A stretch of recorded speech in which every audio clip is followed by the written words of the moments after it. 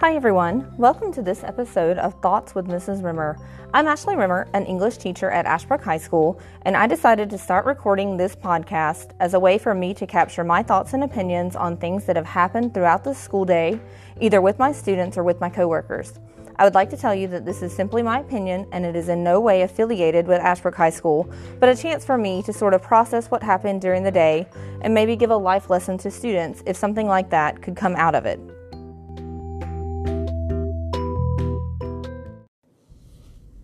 My thought for today centers around immigration, but not in the politically charged way you so often see on the media. Let me give you a little backstory. So we have an Ashbrook Teachers EL Book Club, which stands for English Learners, and all of the texts chosen for our book club meetings deal with immigration or students coming to America from another culture in some kind of way to better our understanding of the students we have that did not originally come to the school system from America. They come from all different backgrounds and speak many different languages and come in with different levels of literary skills.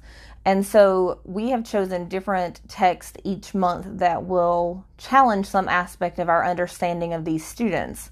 This month, the club organizers decided to do a movie instead of a book because they thought with the holidays coming up, it would be a little bit easier for everyone to watch a movie. And we watched a film called A Better Life, which is about a man and his son living in California. And the man works really hard, and the son, who is born in America, is sort of a typical student, wants to fit in with the right crowd, and gets a little frustrated with his dad not being around. But the dad is out working all day, every day to provide a life for his son, and the son seems a little bit angry and bitter about it. And the man buys a truck from his friend by borrowing money from his sister. And in a terrible turn of events, the truck is stolen. And he and the son have to try to figure out how to get it back, which they do. But then the dad is pulled over and they realize he is in the country illegally and he is deported. And the movie does end on a bit of a happy note. If you want to watch it, I will not spoil the entire ending. But we were able to look at different aspects of immigration through the film.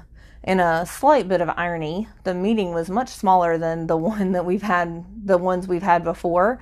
And it seemed to be that a lot of the non-English teachers were not there today, and you would almost think it would work the other way when it was a film, not a book. I just found that a little humorous.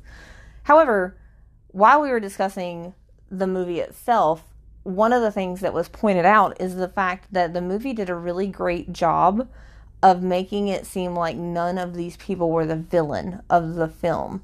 So the dad, if you look at it in just plain black and white data on a paper, he is a man in the country illegally, was pulled over by the police and deported. And that seems like a cut and dry kind of story.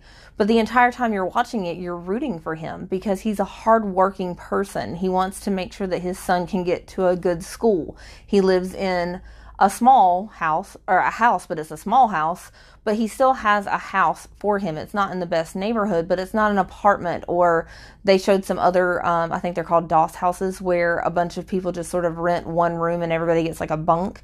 It wasn't anything like that. Like, he managed to give his son a pretty decent life with what he had by working all day, every day. He was a single dad, the mom left, and you're really rooting for him to pull through because he wants to give his son the American dream. But if you just look at the data about this man, it looks like he's the criminal.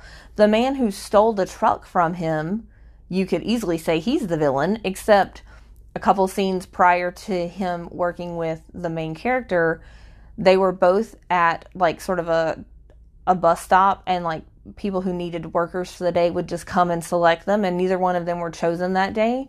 And so they sit down and they're trying to figure out what they're going to do next. And the man shares a sandwich with the main character. And he just splits it right down the middle and says, we both got to have lunch. And so once the main character purchases the truck, he goes back to that same corner. And the person he chooses to work with him for the day is the man who shared his sandwich with him. And so they are cutting trees. And so he like basically harnesses himself up to the tree and goes up the tree. And while he's up the tree, the man steals the keys and takes the truck and drives away. And you find out quickly that he has sold the truck. So the dad and son are able to track the man down, and there's a receipt for like a bill of sale in the man's pocket, and the man has sold the truck for $3,000 and sent the money back to his family in another place. And so he doesn't even get painted in quite the same light as a villain, because he's still working as a dishwasher at a nightclub. He was trying to get money. Like, the little house where they found where he had been staying, they said he had cleared out all his stuff that day. So by stealing the truck, he knew he was going to lose the place where he lived and the corner where he was able to get daytime work, all because he needed to send this money back to his family. And so the film really painted people in an incredible light about all of the struggles that they go through. And it really made me think. And my thought for the day is that you should always see the person and not the statistic.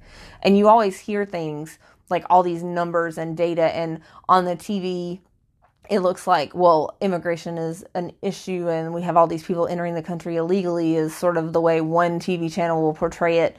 But nobody's looking at the individuals. And there are people in every country in the world who work hard and are good citizens. And then you have people who do not work hard and who are perhaps not the best citizens. And that's not just an American issue. And so if they could look at what is the person doing, how is the person helping better the economy, provide perhaps like a fast track to immigration for people who are doing the right thing, stop letting a couple of bad apples sort of spoil the whole bunch. It's about more than numbers. It's about more than like scary stories you hear on the news to make people believe a certain type of way. And immigration, like, that is not the only issue where you see this. You see it with the entire like Muslim population, where they're all painted in one certain type of light. And that is definitely not the case if you get to know them. You see it with everything, with race, with religion, with all sorts of things. And so just the conversation we had that came out of this film made me think that moving forward, you should always see the person and not the statistic. And I think this applies in the classroom as well, because too often students get equated to a number that is not fair. Test scores do not show the human that we are teaching. They do not show the awesome things that students bring to the classroom, to the field, to the stage, to anywhere. And so teachers sometimes get wrapped up in, oh, I've got to get you to this level on this test, or this is your report card grade, why are you doing this in my class? And don't always see what's happening outside, but they also don't always see what's happening inside. They just see the number, and that's definitely the takeaway from this. I want to make sure that anytime I'm working with students, I am seeing the person and not the number. And I think students could use this as well. Instead of seeing maybe not the number, but instead of seeing the act, maybe try to look beyond the act and see the person on the inside. Instead of just assuming that I don't want to work with that person because they're probably not going to do their work or whatever. Like, just try to get to know them on a human level. And a lot of times all you have to do is make that connection for things to work out.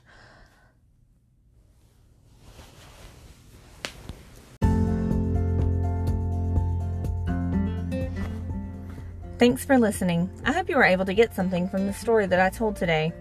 Thoughts with Mrs. Rimmer is recorded on Anchor FM, and all music contained within the podcast also comes from Anchor FM.